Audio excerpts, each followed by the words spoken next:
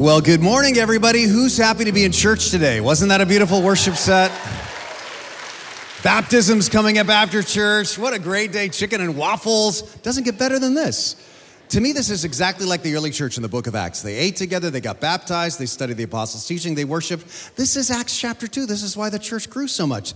They ate all the time together, so it's awesome. My name's Renee, another one of the pastors here at TLC. Hey, I got to show you something right before I get into my sermon. So once in a while, there's something cool on social media, right? Once in a while. But I saw this, and I had to pass it on for a couple of reasons. Look at this. This is a baby mockingbird. I mean, how cute is that, first of all, right? But here's why this baby mockingbird was in social media, because some accident happened, and his little feet got mangled. And so the good people at the California Wildlife Fund put together some little shoes for him so he can get around and do bird stuff. How cool is that? Now, I wanted to show you that because it's just adorable, but also because we're going to be talking about shoes today here at church. I'm stoked about this, and I was thinking about it. I actually have sort of a strange relationship with shoes myself, and I'll tell you why. Because I grew up, we were very poor growing up, and so it seemed to me like I never got cool shoes because we couldn't afford them, and in fact, I rarely even got new shoes. Our family shoe store was the Goodwill down in the neighborhood, and sometimes we really couldn't even afford a lot of shoes from the Goodwill. You didn't find shoes that fit you right, and so I remember very clearly a shoe incident that happened when I was a young teenager. I was in high school, and my one pair of shoes, it wasn't even sneakers, it was a brown, dress shoes, and I just had to wear them everywhere. That's the only shoes I had. And the soles were just flopping off the bottom of the shoes. And my mom saw this and was horrified, but at the time we didn't have enough money for new shoes, and so she said in her Swiss-German accent, "René, we must pray for new shoes." And I'm like, pray for new shoes? I'm a teenager, and I'm like, that's not going to work. But she says, no, hold my hand. We must pray for shoes. And so she prayed, Lord Jesus, give René new shoes that are just his size. And I'm thinking, I feel sorry for her. Faith is going to be destroyed because that's never going to happen. And the very next day, brand new, never worn shoes, exactly my size, were left in a paper bag right on our front porch. One of our neighbors must have seen us in need or something, and they put those shoes in the bag, exactly my size, and they were the ugliest shoes I've ever seen in my life.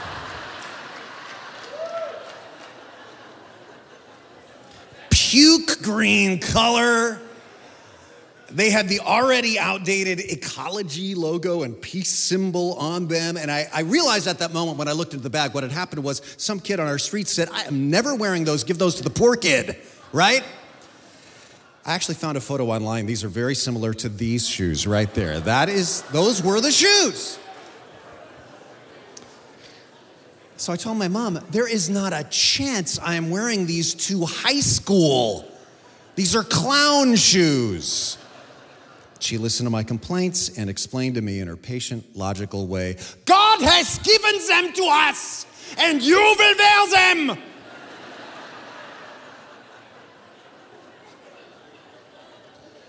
So I put them on. Oh, man, I approached high school that day with such trepidation. I was already kind of a nerd.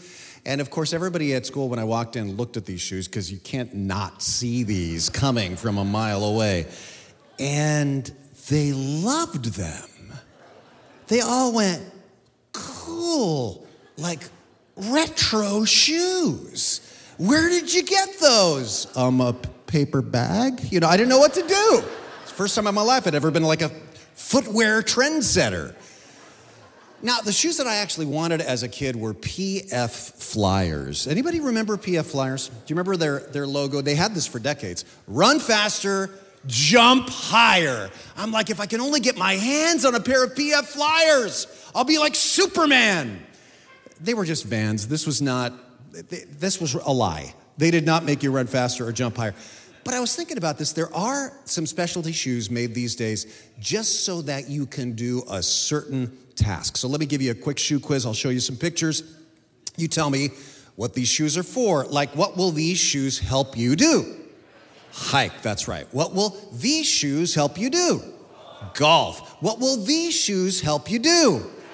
What will these shoes help you do? Never date. No, just kidding. Joking, Crocs are cool. I should talk, right? Hey, let's look at some other shoes that are specially designed for you to do some very, very cool stuff to keep and bring peace. Grab your message notes, and we actually have so many people this morning, we ran out of notes, so you can download the notes at tlc.org/notes or on our Twin Lakes Church app. Same goes for you if you're watching the live stream. Your True Battle is our series in what the Bible calls the armor of God.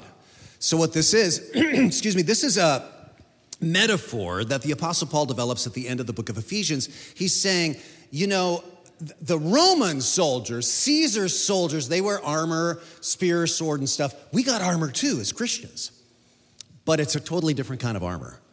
Their armor is used to kill and destroy and rob, and our armor is used to bring peace and to bring God's grace, because it's actually not physical armor, it's spiritual.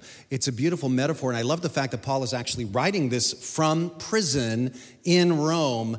Nero is the Caesar already. He's imprisoned the Apostle Paul, and we know from history that he later goes on to be executed by Caesar, but I imagine him there in the prison cell, and he's like writing this down, and he's looking at the Roman soldier. Like, can you turn around for me a little bit? Because he's looking at the Roman soldier's armor to develop this beautiful metaphor. So what I'm going to read is Ephesians 6. I'm going to go back to verse 10, the beginning of this section, and I'm going to read the whole text, and then we're going to go back and examine it. Finally, be strong in the Lord, and in his mighty power put on the full armor of God, so you can take your stand against the devil's schemes. For our struggle is not against flesh and blood, but against the rulers, against the authorities, against the powers of this dark world, and against the spiritual forces of evil in the heavenly realms. Therefore, put on the full armor of God, so that when the day of evil comes, and that just means the day of testing, the day of trial, tough times that come into all of our lives. When the day of evil comes, you may be able to stand your ground. And after you've done everything to stand, that's 3 times he said, man, stand firm then. Here it is again. With the belt of truth buckled around your waist. That's the first part of the armor of God. Herman talked about this 2 weeks ago. With the breastplate of righteousness in place. Mark did a great job with that last week. And here's this week's piece of armor, verse 15. And with your feet fitted with the preparation that comes from the gospel of peace. So what are Paul's original hearers and readers thinking of when they're hearing this, right? They're thinking of a Roman soldier and what he wore. Well, here's what they looked like. They called these caligae. There were a bunch of different kinds of shoes in ancient Rome, but the Roman soldiers had a very specific design. And in fact, I'm going to magically reach into the television, and I am going to pull out these very shoes. It's magic. Look at that.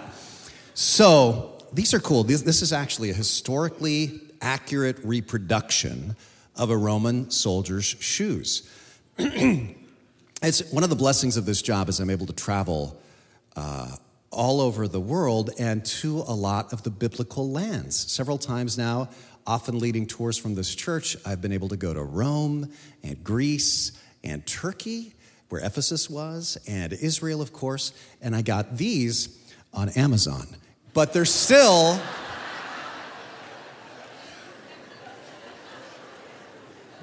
historically accurate Roman shoes. So here's the way they made these. So first of all, they have these iron hobnails that are nailed into the bottom of these shoes, and these have a couple of different functions for the Roman soldiers. First of all, they allowed the soldiers to tap dance. No, just kidding. It wasn't about tap dancing. What these were for was so they could stand firm. in battle. They were like spikes on an athletic field, right? The second thing they were for was actually as a weapon, because if you got your enemy on the ground, you could stomp on your enemy with these hobnailed boot sandals. And then the third way that they distinctly made these shoes is, you may not be able to tell, there's 3 thick pieces of leather that are put together at the bottom of the shoe. So it's a very stiff shoe, which a podiatrist will tell you that's what you want in a shoe, not a slipper. You want a stiff shoe like this for support. And so those enabled the Roman soldiers to go on these long, long hikes that they would have to go on. So they were designed to be weapons, specifically for 3 things. First, stability. You know, those spikes would grab into the ground and you could stand. Second, endurance, the thick soles for those long marches. And third, you gained an advantage over their enemy because once you got them on the ground, bam, you could stomp on them with your waffle makers here, right? So I want you to remember these 3 things because we're going to go back to them. So say these out loud with me for memory purposes. Ready? Stability, endurance, advantage. One more time. Stability, endurance, advantage. Wouldn't you love to have stability, endurance, and advantage in your life?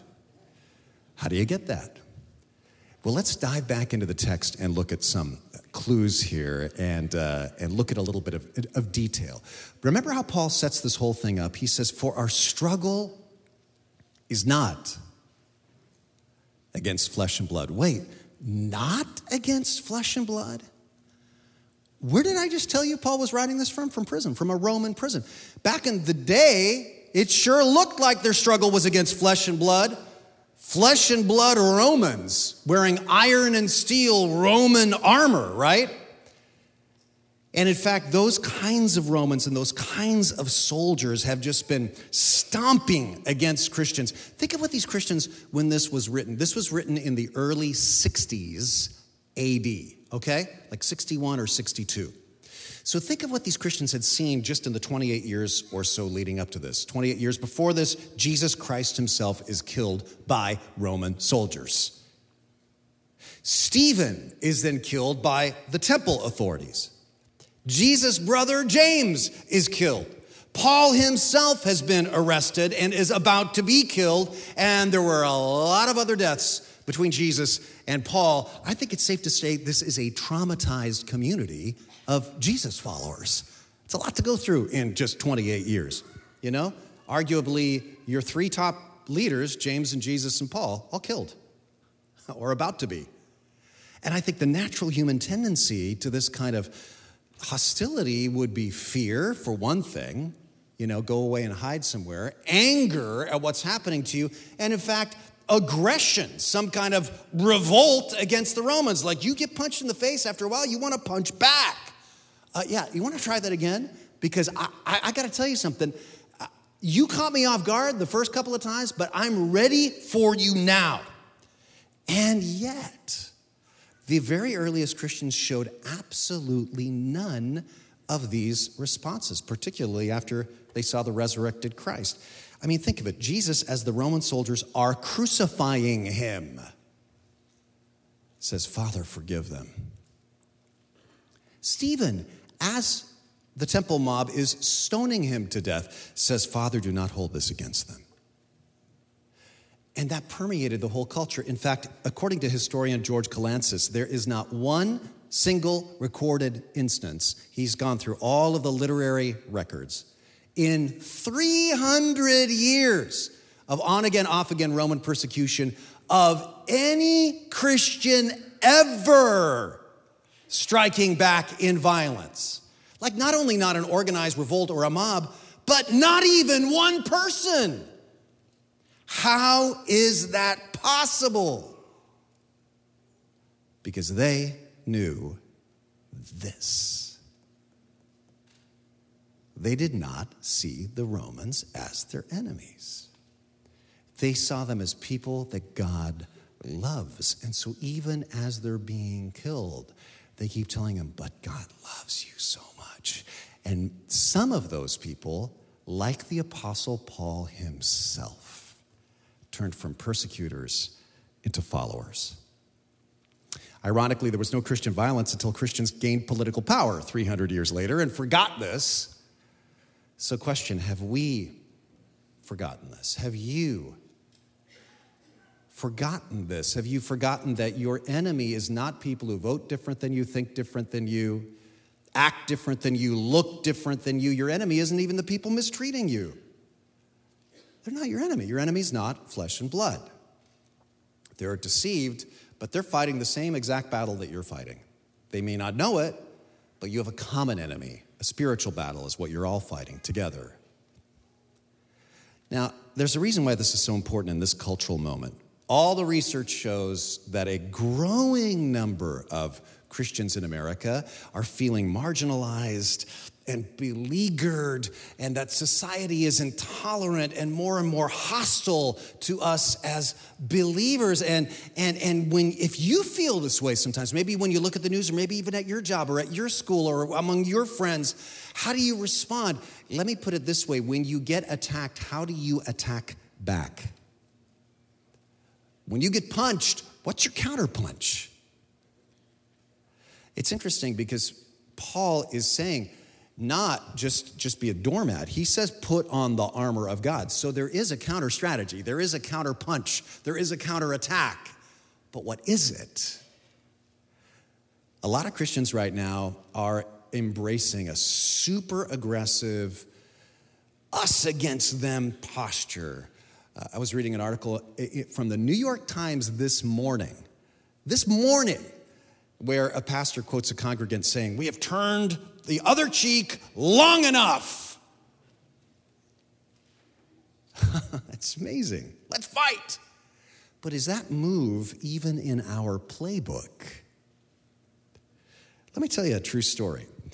Andrew and Noreen Brunson were relaxing at a beautiful retreat on the Aegean coast of Turkey when Andrew's phone rang. And a voice on the other end said, "Andrew, the police were just here looking for you." That call from his church was the beginning of a nightmare that lasted 735 days. Andrew is an American Presbyterian pastor who for 24 years led a church in the city of Izmir in Turkey. He was thrown into prison, accused of terrorism, even though there was zero evidence. And for over 2 years, the world neither saw nor heard from Andrew Brunson after his arrest. It was like he went into a black box and just vanished.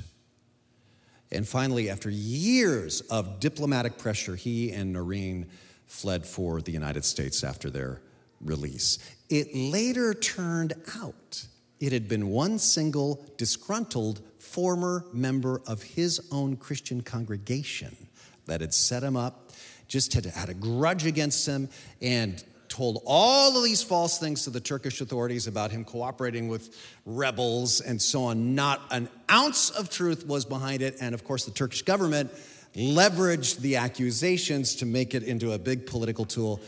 2 years of his life just gone absolutely false accusations. Question, how would you have responded? Anger, fear, aggression? So I was riveted by an interview I read with him 2 days ago. Here's what Andrew said. "We have a love for Turkey in our hearts." And when we say this isn't just love for the culture and the food. The love God has for Turkey, He has placed in our hearts. We continue to love the Turks in spite of what we went through. In fact, we forgive those who harmed us. I love Jesus. I love Turkey. I mean, how could Andrew have said that? He knows the Turks are not his enemy. Our enemy is not flesh and blood. The Turks are people God loves. But he also has a warning for Americans. Raise your hand if you're an American. Can I see you if you're an American here today? Okay, this is for you. Listen up. He says, "I believe the pressures that we're seeing in our country now are going to increase. And one of those pressures is going to be hostility toward people who embrace Jesus Christ." He says, "My concern is we're not ready for this pressure, and not being prepared is very, very dangerous. He should know. Not being prepared, not being ready, he says, is very, very dangerous. Why? When you're not ready for the attack, what happens? You attack back with aggression. You attack back with the first weapon you can find, which is usually your anger, because you're not wearing the shoes of the gospel of peace. So if we need to get ready, if we need to get prepared, how do we get prepared? Well, I mentioned that he pastored a church in Izmir on the coast of Turkey. What's fascinating to me, check this out, just 40 miles away is Ephesus. And in the letter to the Ephesian Christians written almost 2,000 years before Pastor Brunson's arrest, Paul says, that's right, you gotta be prepared. You gotta be ready. Did you catch that emphasis in this verse? With your feet fitted with the preparation that comes from the gospel of peace. Preparation for what? Some other Bible versions say readiness. Readiness for what? Well, Paul's writing from prison, and those early Christians, as I just recounted to you, they had seen persecution before, and they can smell it in the air. Anybody who was here for the CZU fires, have you noticed how anytime anybody's burning any wood, your alert goes on? They're like, smells like persecution. And they were right. We know that less than 2 years after this letter was written, Nero would launch his bloody campaign against Roman believers, blaming the Roman fire on them, executing probably thousands. Mob attacks would follow across the Roman Empire, killing beloved leaders of churches. And I think Paul is saying, yep, you are exactly right. It's coming again. So be prepared with what? The shoes of the gospel of peace. Make sure you got these on, because they'll give you stability. They'll also give you endurance for however long it's going to take, and they're actually going to give you an advantage over the enemy, because they're not going to expect you to fight with this weapon. They're going to expect you to fight back or just roll over, but you're not going to do either one of those things. You're fighting with very unusual weapons. So that begs the question, what is the gospel of peace? Well, the word gospel means good news, so what's the good news? Well, this is at the end of Ephesians. What's Paul been teaching for the previous 5 chapters of this letter? If you've been with us, you know it boils down to 3 things. Number 1, I have peace with God. Remember what he said in Ephesians 1, chapter 7? In him, Jesus, we have redemption through his blood, the forgiveness of sins in accordance with the riches of God's grace that he lavished upon us. I'll tell you what the number 1 worst attack against Christians is and Christian churches, and it's not persecution. Do you know what it is? A false gospel. A false gospel of works. That somehow, you kind of maybe you can get in the door through Christ's grace, but then really to assure your salvation, to be a good Christian or get God's blessings, you got to do this and this and this and this and this. You got to behave this way. You got to cut your hair this way. You got to vote this way. Who knows? And so you have to keep trying, and it never seems like it's enough. So against that attack, you have to keep circling back to this. Man, you're redeemed, you're forgiven, you're lavished with blessing of God's grace, not by your works. That gives you stability to stand in those withering attacks. Why? Because this gospel is unchanging. And then number 2, I have peace within myself. Peace within myself. Lori used to tell me, Renee, you are the single most guilt-oriented person that I know. Because I constantly felt like I'm not good enough as a pastor, as a husband, as a dad, as a worker, as a follower of Jesus. I could do more, I should do more, I can do more. I was never at rest.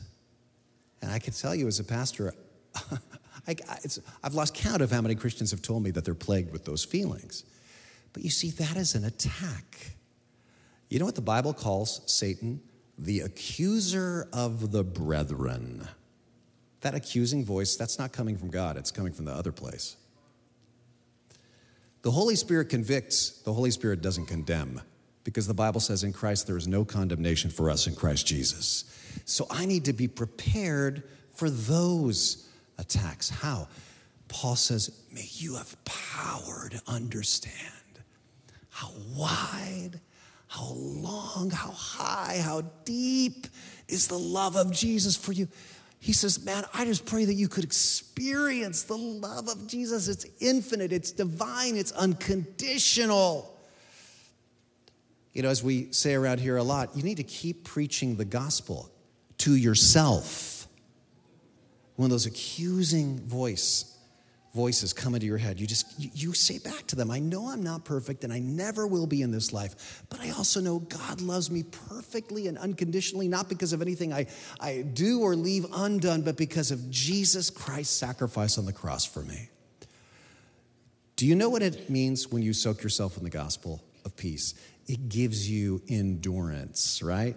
That hard sole of those shoes. Endurance for the hike.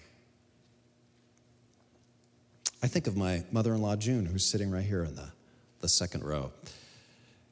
June, is it okay if I tell this story? She said no, but I'm going to tell it anyway. So her husband, my father-in-law, Paul, was shot by a gunman in Phoenix several years ago in a mass murder. A couple of people were killed. Many, many others were shot. Paul survived, but it was touch and go for a number of days as the bullet was lodged in his back. And June would say that she can tend to be a worrier sometimes. But in that moment, probably the greatest crisis of her life, June said, Renee, it's like the peace of Jesus is just surrounding me like a blanket. Do you remember that? You said, I can't explain it. It's supernatural. Why was she feeling that? She was prepared. She'd been preaching the gospel of peace to herself and to others for decades. So she knew Jesus loves me, and Jesus loves Paul, and Jesus is with me and Paul now, and no matter what happens, even if Paul dies now, Jesus will still be with Paul and will still be with me. And soaking herself in the gospel of Jesus' love for her gave her what the Bible calls a peace that passes all understanding. Listen, life is going to happen. Are you prepared? Are you, it's not just like when the chaos happens, it's like, oh yeah, what did Renee say? Are you prepared with your feet firmly planted in the gospel when the day of evil comes? But the third aspect of the gospel of peace is the one that Paul by far has spent the most time in the book of Ephesians. It's this, I have peace with others. This is what really blows his mind, that the gospel brings, natural enemies together. Look at what he says in Ephesians 2:14. Jesus himself is our peace, who has made the two groups one. That's what Jesus does, and has destroyed the barrier, the dividing wall of hostility.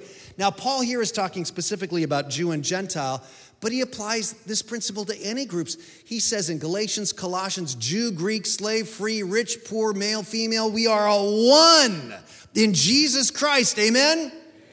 Jesus breaks down all barriers, cultural, linguistic, ethnic, skin color, any barrier, language barrier. And by the way, this is one reason we think it's so important for us to have TLC en Espanol. Our slogan is one church, two languages. And I want to show you, if you don't know, every Sunday at 11 a.m., our Spanish language service meets. It's growing. We already have 50 women signed up, 50 for our Spanish Women's Breakfast in August. We have 3 home Spanish Bible studies every Wednesday. I am so grateful for Pastor Julian and his wife Jessica and their team. But the point is this, with a third of our county being Latino, we want to make something very clear. The gospel is not just for one language or one ethnic group or one skin color. We are one in Christ Jesus. Amen? One. And this is what is tripping the Apostle Paul out. In fact, he says, this is my specific mission. He says, I became a servant of this gospel. What gospel? That gospel of bringing the two together. By the gift of God's grace, this grace was given me. What grace? To preach to the Gentiles the boundless riches of Christ. He's saying, I'm a Jewish guy preaching to my natural enemies, the Romans, about peace. That's what it means to wear the shoes of the gospel of peace. I no longer see them as enemies, but as people God loves. That is our mission, amen? Paul says in 2 Corinthians, listen, God reconciled us to himself through Christ, and he also gave us the ministry of reconciliation. First of all, it's the message that God is reconciling the world to himself in Christ, but also it's a method. He says, we're therefore Christ's ambassadors. And I love that metaphor of ambassadors because ambassadors are bridge builders, right? Ambassadors are diplomats. What this means is peace is not only my message, the gospel of peace. Peace is also my method. It's how I walk. It's how I move through life. What's this look like? InterVarsity Christian Fellowship is an amazing college ministry. They're all over the country. They were recently kicked out of Tufts University. The reason, listen to this. The doctrinal and behavioral standards for InterVarsity leaders were distinctly Christian. Not just anybody could attend, but for the leadership, it was distinctly, you had to be a Christian. And so because they wouldn't allow, say, an atheist to be president of InterVarsity Bible studies, they couldn't be allowed officially on campus. So how did InterVarsity respond? Well, they were kicked off campus, so they found another home to meet in. They were followed by hecklers who, every time they would come to Bible study, would accuse them of being hateful bigots and so on.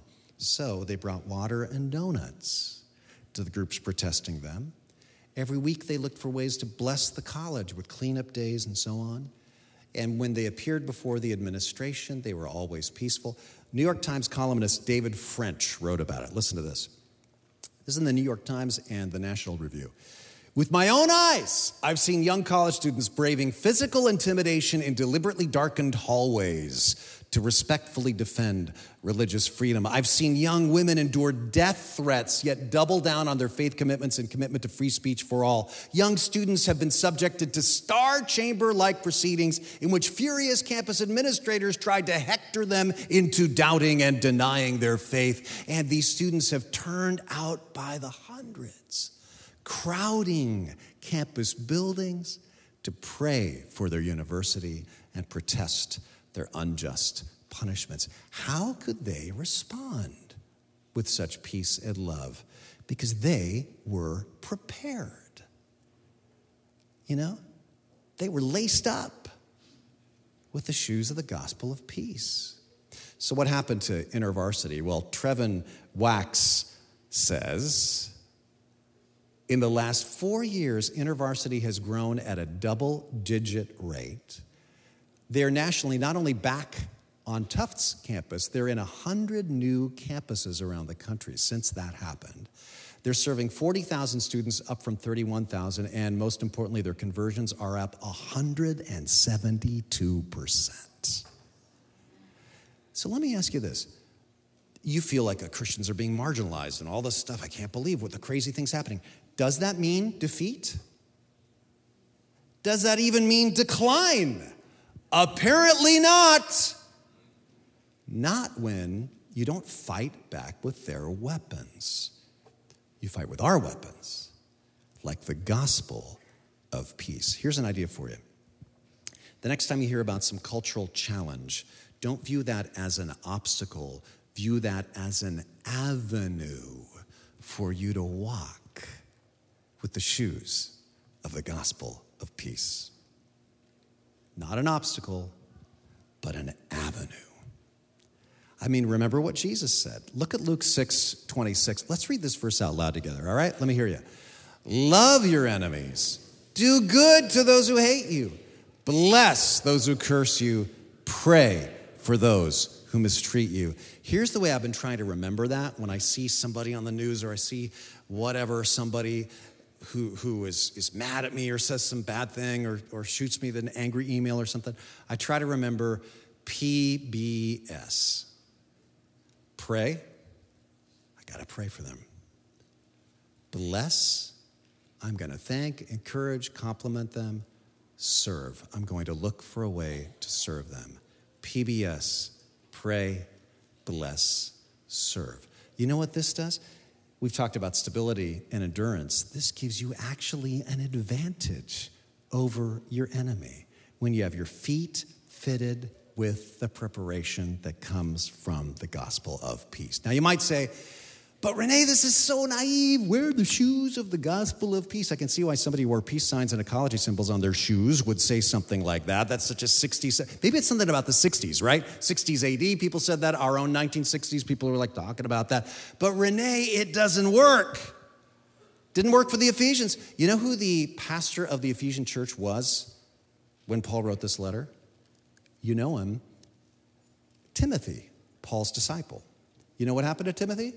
A mob surrounded him on the streets of Ephesus, beat him up with sticks because he was a Christian, and he died of his injuries 2 days later. So you might say, well, great, they tried it, didn't work. Yeah, in the short run. In the long run, Ephesus is a rubble-filled tourist attraction today. But the little movement Jesus started in places like that, as of this weekend, more than 2 billion people globally and counting. Eventually, after 300 years of Roman combat boots trying to stomp out Christians, who outlasted who?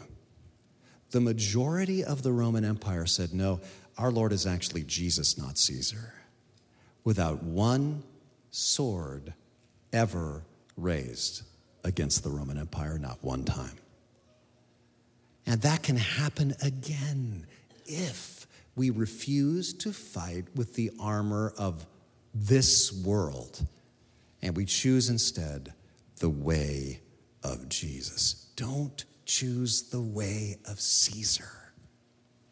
Choose the way of Jesus. And this is not just academic. Today is your opportunity to go out into your world and bring peace. Every room you walk into should become more peaceful because you just walked into it. The internet should be a kinder place because you're on social media. Because you're choosing the way of Jesus, not the way of Caesar. The way of peace and not the way of aggression. I'll close with this. Here's what this looks like. Helen Berhane is a Christian in Eritrea. Eritrea is a country in Africa where Christians are experiencing tremendous persecution. She was arrested for her faith and placed in a metal storage container as her jail cell. No ventilation, no sanitation, no legal representation. In sweltering heat. Her imprisonment lasted 2.5 years. During the time, she was only taken out to be beaten. Yet, the Lord literally gave her a song to sing that even changed the hearts of her captors. Listen to this 2-minute clip from a speech she recently gave at a Voice of the Martyrs conference in England. I have one song. God gave me this song when I was in that metal shipping container. It says kind of, doesn't matter if I'm freezing, but I will follow my forefathers' foot. So I will sing that song. أفكرك عندي تتقيعك أنت وطني تأمامنك نمأسر تتراي أيكون كنت قبلك كسامتني أمينك أمينك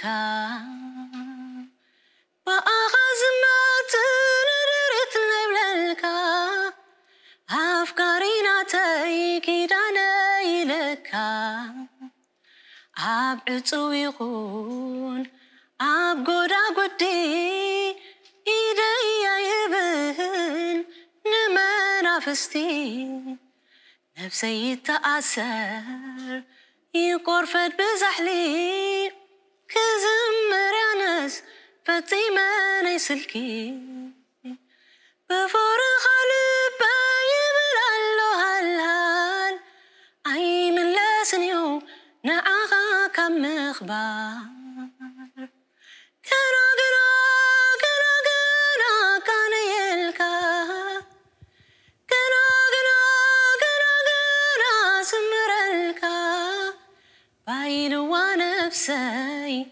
ትዝምረልካ ደስ ኢልዋ ነፍሰይ ትግዝኣካ ባኢልዋ ነፍሰይ ትዝምረልካ.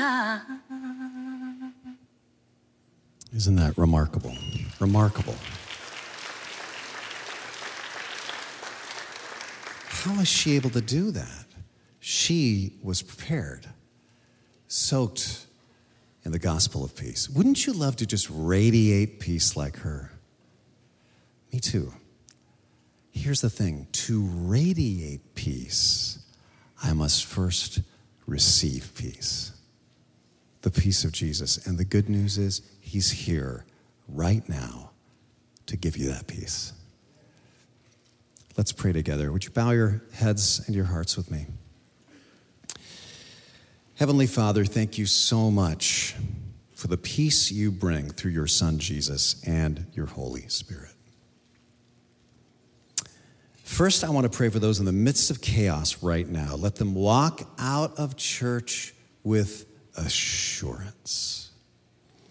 And I pray for those being attacked right now somehow. Empower them to respond not with aggression, but with peace. And finally, I pray for all of us here at TLC. May we be peacemakers in Santa Cruz County. May we bring peace to our communities, peace to our families, peace to our workplaces, peace to our neighborhoods, peace to those struggling around us. And we pray this. God, help us to choose the way of Jesus and not the way of Caesar, and to be very discerning when those two ways are presented to us.